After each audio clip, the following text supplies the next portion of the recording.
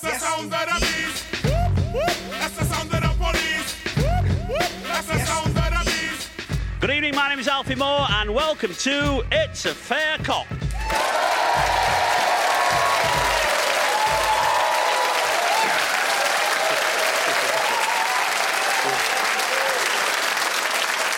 show where you, the audience, get sworn in to make the decisions a real police officer would have to make as I take you through a real case that I've dealt with. Now, as an experienced officer, I'm here to guide you through the process. As a comedian, do be warned, if you do heckle me, I will respond. It may take a little while. I'm not good with response times. Now, I'm sure you've all heard of Hull, European City of Culture 2017. That's not the funny bit. It's a fabulous achievement, and I think everybody was a little bit surprised. I wasn't, as the whole power base is shifting north. The BBC now has its media city in Salford. Manchester is to have its own elected mayor, and soon HS2 will ensure that trains will travel at 232 miles an hour from London to Leeds, and then horse and trap to Scunthorpe. Tonight, we'll be looking at the motive issue of stop and search. Now, if you thought this was a national police problem, you'd be mistaken. It's something they seem to do quite a lot in London. In 2012, the Met and City of London Police between them carried out 4 out of 10 of all stop and searches made in the UK. And as the Met will tell you, that's almost 85%. Yes, instead of Morris dancing or bell ringing as a community bonding activity, those guys get together and just frisk each other. Which I have to say, in the north, we do find a bit weird. Some of the people I deal with, I need a really good reason to put my hand in their pocket, even though it's really cold up north. In fact, some of our more deodorantly challenged clients are affectionately known in the trade as double glovers. Now, if we're talking about really difficult police dilemmas, it's when you stop somebody for a drug stop and search and you realise that you've used your last pair of surgical gloves. What do you do then? You let them go. Now, 52% of police searches are for drugs, and over 1 million people are stopped and searched in the UK every year. Earlier, we asked the studio audience if they'd ever been stopped by the police. We start off with Anonymous. I had just passed my test. I felt very racy and pulled out of a side road onto a busy main road in front of a police car. The blue lights went on. I switched over from Capital Radio to Classic FM. And smiled sweetly, and they let me off. OK, David tells us I was sleeping in a camper van on a lay-by, got woken up by the police, and was warned it was a dogging hotspot. Do you mean warned, David, or reminded? I've been stopped by the police, Laura says. While in uni, I was studying for a test with my boyfriend. It wasn't a biology test, she tells us. In a car parked behind a small store, we found ourselves surrounded by 4 cop cars. Little did we know this store had been broken into twice in the past few weeks.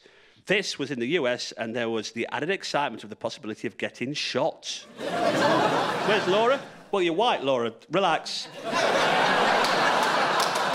Nothing to worry about. Later, I will be giving the prestigious Fair Cop Award to the best audience copper. Time to swear you all in. Please, all raise your right hands and repeat after me. It's not mine, officer. I was carrying it for a friend. Are you ready? It's not mine, officer. I was carrying it for a friend. Very good. Right, you are now officially sworn in as cops for the night. Time to start tonight's real case scenario. It was a typical Tuesday late turn, 7 p.m. I've called at the chip shop and got a steak pie, chips, peas, and extra gravy. Whenever a cop goes to the chip shop, there's always a 50-50 chance someone will tap you on the shoulder and say, "Caught you, eating on duty." And I'm like, "Caught me? What do you mean, caught me? I work 10-hour shifts. Have you tried running after a gang of highly trained, very dangerous, machete-wielding bank robbers with low blood sugar?" Since the cutbacks, we've actually scrapped the fitness test now. Well, they're encouraging us to put on weight, so it looks like we're double crude.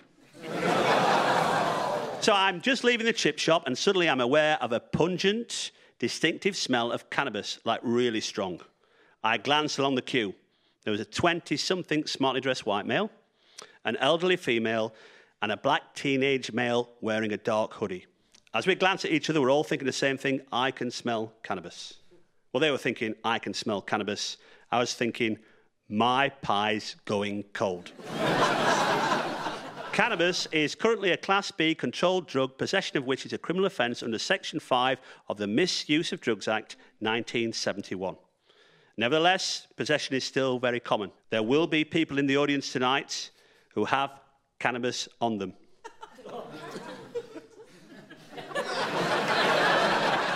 Please don't put your hand up, sir. I'm technically still a policeman. So, audience cops, I'm in the chip shop, I can smell cannabis. Do I ignore it and take my hard-earned meal break, or do I ask one of those customers to step outside? Who's going to say, ignore it and resume patrol? Ignore it. No, hands up if you're an ignorer. OK. Well, I would say that's pretty much 50-50. Let me talk to one of the ignorers. Thank you. What's your name? Melissa. Hello, Melissa. So you're going for ignore it. Can I ask you why? It's not that great an offence, and my pie's going cold. Yeah? Not that great an offence. The thing is, how would it look if a police officer knowingly walked away from someone in possession of illegal drugs? So who's going to take one outside, in other words, detain them for a few questions? Who are the detainers? Well, there are not many. A handful of people. Hello, sir. What's your name? Bill. I would take all three of them. All three of them. What a brilliant disguise, pretending to be an old white-haired lady. Yeah. Bill, you like your crime thrillers, Bill, don't you? So you're going to take all three of them outside. Well, I'm sorry, I can't let you do that because it's not practical. And the reason it's not practical is you're single crewed, there's nobody else available, and you're not going to be able to deal with three people at once. You know, people can get rid of drugs very, very easily. You're going to have to pick one, I'm afraid, tonight. So who's detaining the white guy? What's your name, madam? Naomi. Can I ask for your rationale? Because the Met Police are racist. Okay. The Met Police are racist. This is Scunthorpe, so this is your way of balancing the equation.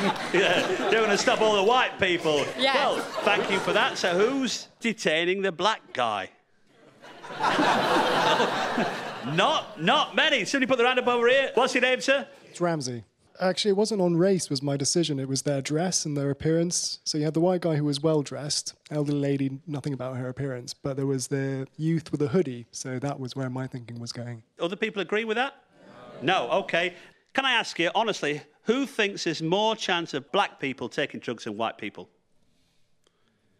Hello, sir. Good evening. What's your name, please? Peter. Can I ask you what you base that on? Personal experience. Personal experience, OK. Yeah, I've known more people who are black who use drugs than white people. I won't ask you how you know, Peter. Been to some good parties by the sounds of it, but that's... No, that's a fair point. Actually, you're wrong. Statistically, white people take more drugs than black people. Fact. These are official figures released by the Home Office after surveys last year carried out on drugs users. Now, I know what you're thinking. We probably won't get the most reliable answers from people who are under the influence of drugs. Fair point. Certainly, whenever I've inquired in a professional capacity, if anybody's taking drugs, they've always said, not me, officer. Which is just what the white guy said to me when I took him outside the chip shop in our real-life case. Well, it's not the first thing he said. The first thing he said is, why didn't you search a black lad? He seemed very disappointed by my lack of institutionalised racism and claimed I was only picking on him because he was white. Racism seems almost expected. Who in the audience thinks the police are racist? Let me sort of count some hands. I would say that's maybe about 15% of the audience. And it looks like most of the white people in the room think we're not. And it's obviously their view I'm most interested in. Now, I don't blame you for thinking the police may be racist. Various official reports have said the same, including the Macpherson report, famously saying that the police are institutionally racist, as opposed to being a free-range racist, allowed to roam free and forage on a diet of bigoted views. Do I mean forage, or do I mean to forage on a diet of bigoted views?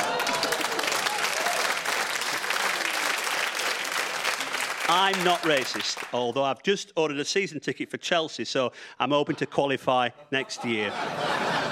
Enough joking, let me give you a definitive straight answer. I can say without fear of contradiction that the UK police, as an organisation, are inexcusably, indefensively, reprehensively racist. That's a fact. It's official. A recent report by Her Majesty's Inspectorate of Constabulary says that in certain policing areas, for example, the Met, you are 6 times more likely to be stopped searched for drugs if you are a black minority ethnic group. 6 times. At least the Met are being proactive. Listen, they're not sat about waiting for racist opportunities to simply drop into their lap. They're going out there and actively make them happen. It's because these official statistics reveal that the police are clearly targeting minority groups that earlier this year, the Home Secretary, Theresa May, proposed a change to stop search law. Now, I hate to see minority groups targeted, but I also hate to see women making big decisions like that. And I said Theresa May proposed a change to stop search law. Mr Cameron actually blocked it. The actual statistics tell us that black people are less likely to be in possession of drugs. That means that the police are actually targeting people who are less likely to have what they're looking for. That's a bit like searching Paddington Bear for honey, when in reality, it's Pooh Bear who's mad for the honey, whereas Paddington Bear, he likes marmalade. Now, is it just a coincidence that Paddington is a foreign national? So, back to our scenario. I'm now standing outside the chip shop with the white guy. He seems a nice bloke, and he tells me his name is Clifford. Anybody think that's okay? I know that white guys take more drugs, so I've stopped the white guy. What's your name? Maeve. So you had a choice of 3? Yep. It's the best reason you have for pulling one of them out. OK, but wouldn't that be racial profiling? Would I not be discriminating against him because of his actual or perceived membership in a certain group or social category? A lot of gang members carry knives, and the majority of gang members in London are black. Therefore, if I'm looking for knives, I'll just search more black people. Same logic. If we're looking for paedophile evidence, we'd search white older guys working in the media. You know. So who thinks that's wrong? Gentleman there on the end, sir. Good evening, sir. What's your name? Andy. It's exactly the same level of racism as if you targeted the black guy purely for the colour of his skin. Surely the way forward would have been to actually just use your nasal passages to actually determine where the smell was coming from. Sniff the people in the chip shop. If you can get over the vinegar. Covertly or overtly. OK, I see the point you're making, which I agree with. A short-term gain is often made at the loss of a long-term community trust. The power to search comes from Section 1 of the Police and Criminal Evidence Act 1984, which clearly states, unless we have a description of the suspect's physical appearance cannot be used to form reasonable grounds. It's illegal. But the stats tell us it's happening. What? The police are actually breaking the law? Damn right they are. At the moment, if a black guy leaves his house in London to go to his dealer's address, he's been stopped, searched so many times by the cops en route. By the time he's arrived, he's gone through the withdrawal process and he's now clean. So actually, the Met are just helping. Listen, I don't think racism within the organisation is a deliberate, conscious thing. But this report is hard evidence that it's there. This is a real opportunity to find out why so many black people are being searched. So what is a brilliant plan from the Home Secretary? Search fewer people. That's the plan from the Home Secretary and from Bernard Hogan Howe, who incredibly is just one person. I thought it was a wrestling tag team. Has ordered his officers in the Met to search fewer people. Surely we need to understand rather than just make the figures look better. We can't just treat the symptom, or it's a bit like the man with the 10-stone testicles going to his GP who prescribes him some penis enlargement pills just to make everything look more proportionate. Back to the chip shop and my cold pie. Yes, I did single out the white fella, not because of any colour filter, but you were quite right, some of you, the only filter was my nose. I try not to make it obvious. I was sniffing the people in the chip shop, but I was. And I sniffed out the white guy because he reeked of marijuana. Yeah, I know, Clifford. but we'll now call him Cliff the Spliff. I checked him on the police national computer, and his only previous police history is a formal reprimand for shop theft when he was 15. I tell him I can smell cannabis, ask him if he has any in his possession, and he says no.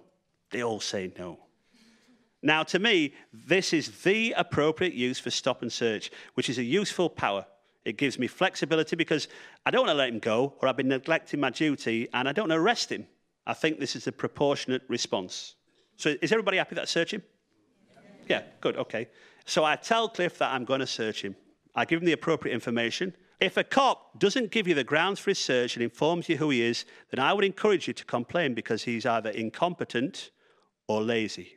Collecting stop search data, we always ask, what is your self-defined ethnicity? There are different ethnicity codes, like you'll hear the cops on the telly. They'll say, IC1, white British, IC2, black Caribbean, IC3, orange Essex.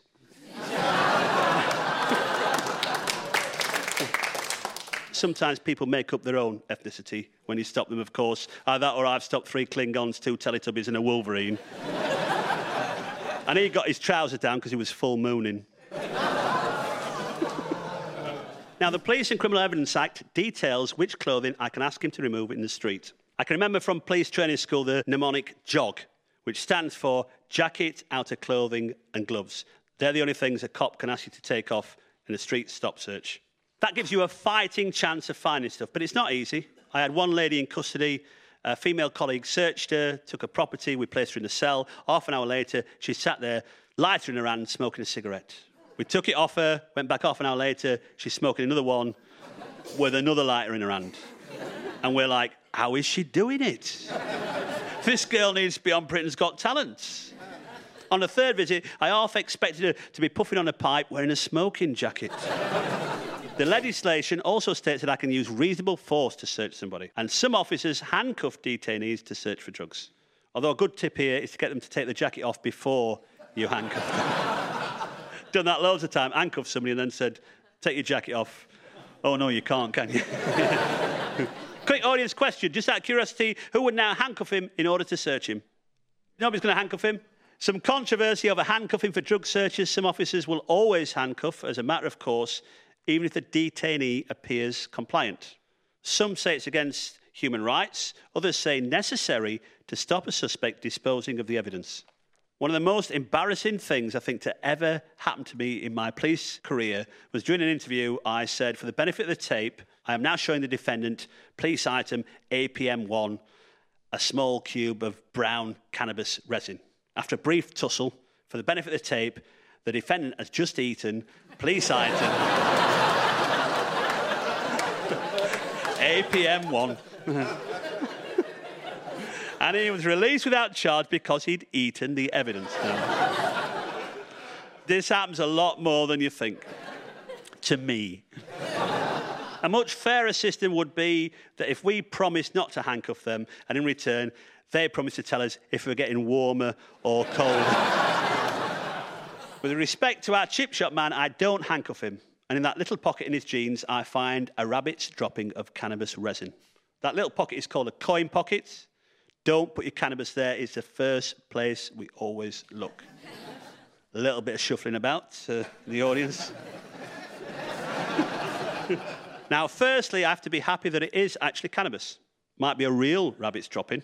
And let me tell you, I am qualified. I am a cannabis identification officer. Oh, yeah, I've been on a course. It's not that sophisticated. Basically, you look at it and you sniff it. I once searched a kid. Well, I say a kid, he was about 17. I recovered a small piece of brown resinous substance from his pocket, and I said, what's this? And he said, it's cannabis. And I said, that's not cannabis. And he said, yeah, it is. And I said, no, it's not. I've been on a course. And he said, yeah, it is. I paid 20 quid. I said, that's a lot of money for a stock cube. And, you know, it was really insistent. And in the end, I said, listen, kid, is this an argument you really want to win? Go home, make yourself a stew. So I found cannabis on our man Cliff. I'm not even going to consider arresting him because it's his first drugs offence. So, audience cops, back to you. I'll give you a couple of other options. One, issue a cannabis warning, which is not a criminal conviction, but it is a police record. Or accidentally drop it down a grate. Who's going for formal cannabis warning? About 40%. Let's talk to the warners then. Hello, what's your name? My name's Jill. You're going to warn Cliff, give him a formal warning. Because he's probably not doing it for the first time. It's just because he's white and well-dressed, he's got away with it a lot. Oh, yeah, he's probably got away with it a few times, yeah. You're going to warn him, though, and that is a formal police record. Well, it's certainly on the police computer, and it's only a rabbit's dropping a case. It's only a little bit of cannabis. Do you think that's a bit harsh? No. OK. You're a hard woman, Joe, aren't you? What if Cliff told you that he was at university and he was about to qualify for his dream job, helping disabled dolphins swim again? And your formal warning will say all these years his work will be wasted. Well, if he was taking the cannabis, he'd be putting those dolphins at risk. Oh, yeah. Oh, yeah. Disabled dolphins at risk through drug use. This is what the show...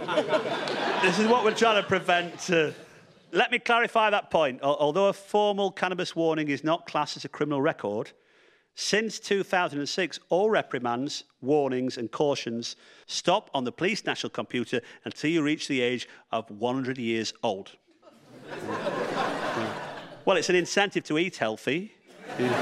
See if you can outlive your own police record. On your 100th birthday, you get a telegram from the Queen and a CRB clearance. So, who's going for accidentally drop the cannabis down the grate option? Who's going, oh, this lady's very keen on this. Such a nice, quiet lady. And you can wait to get your hand up and say, get rid of the cannabis down the drain. Hello, madam. What's your name? Jen. OK, Jen. You're putting the cannabis down the drain? Because I've seen too many of our son's friends and perhaps even them who might have had small quantities of some object that they shouldn't have had on them. But they're not bad kids and they grow out of it. They grow out of it? So these are your son's friends? Yeah, it's weird that they're all on it, all their mates, isn't it? That's a bit weird, Jen, isn't it? So are you quite a liberal-minded lady? Yes, but when you've had one that didn't get his degree through smoking cannabis, you get less liberal. OK, so you'd still get rid of the cannabis even though you've got a son that didn't get through his degree because he was on the pot? Well, that's his own stupid fault, isn't it? He's learnt the hard way. Yeah, it is really, isn't it? What degree was your son after at the time? Biochemistry. Well... Just a bit of homework then, Jen, wasn't it? Biochemistry, OK, that's could be an exciting career in the drugs trade for him, waiting. So what did the drug user who threw away his university career, what did he become? A reggae DJ. It's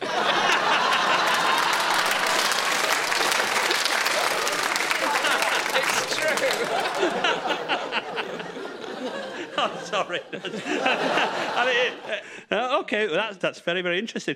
The only problem with that, Jen, is that to throw it down the drain, you're probably throwing your pension and retirement caravan down the drain as well. You'd be sacked, basically. You can't dispose of the evidence. To be fair, I can see where you're coming from. I'm pretty sure that lots of small bits of cannabis have accidentally fallen down grates during police searches. I mean, sewer rats used to be quite aggressive animals. And now they're just chilling. A lot of cops are not anti-cannabis. Generally speaking, we're not rolling about the gutter on a Friday night with somebody that's had a spliff. That they usually just want to give us a hook. Myself, personally, I think cannabis should be decriminalised. It's a view I've held for years. And let me be clear, it's my own personal view. Some will find shocking, but you are Radio 4 listeners, and your idea of a legal high is the Archer's Omnibus. Well, I decriminalise cannabis resin, but not skunk, let me add. That's a completely different ballgame. And yes, I know that drug use can escalate towards hard drugs, and these people can get very desperate. I knew a hard drug user so desperate he ran out of heroin and actually injected himself with Silitz Bang. Anyway, he's clean now. Only kidding, he died.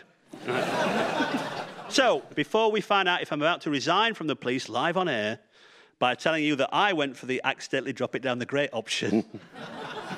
Let's hear some more of your Stop Search stories.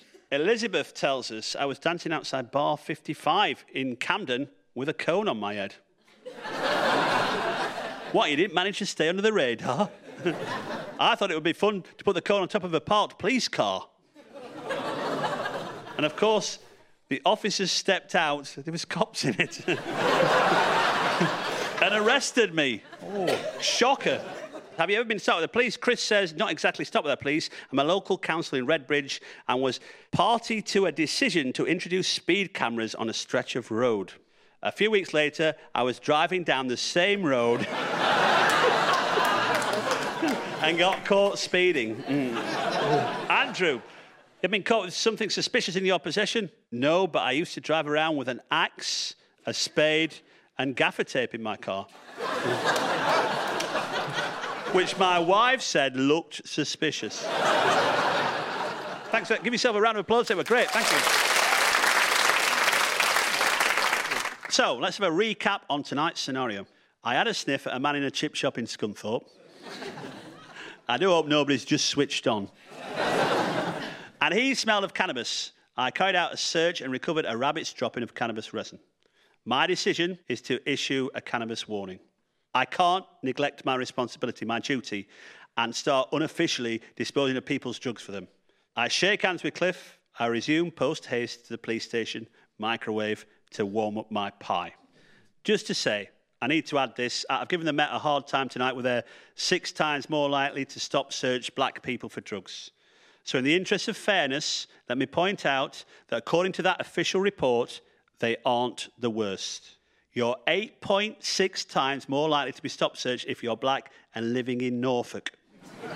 8.6 times. And it takes ages being searched by a cop with webdams. And always embarrassing being searched by a close relative. It's time for tonight's Fair Cop Award. So let's have a look who are the possible candidates. Elizabeth Cone Lady. Give me a round of applause if you want Elizabeth Cone Lady. We had Jen and her DJ son. Anybody want to see Jen win the Fair Cop Award? I don't think we're going to beat that. I'm going to award Jen this stock cube.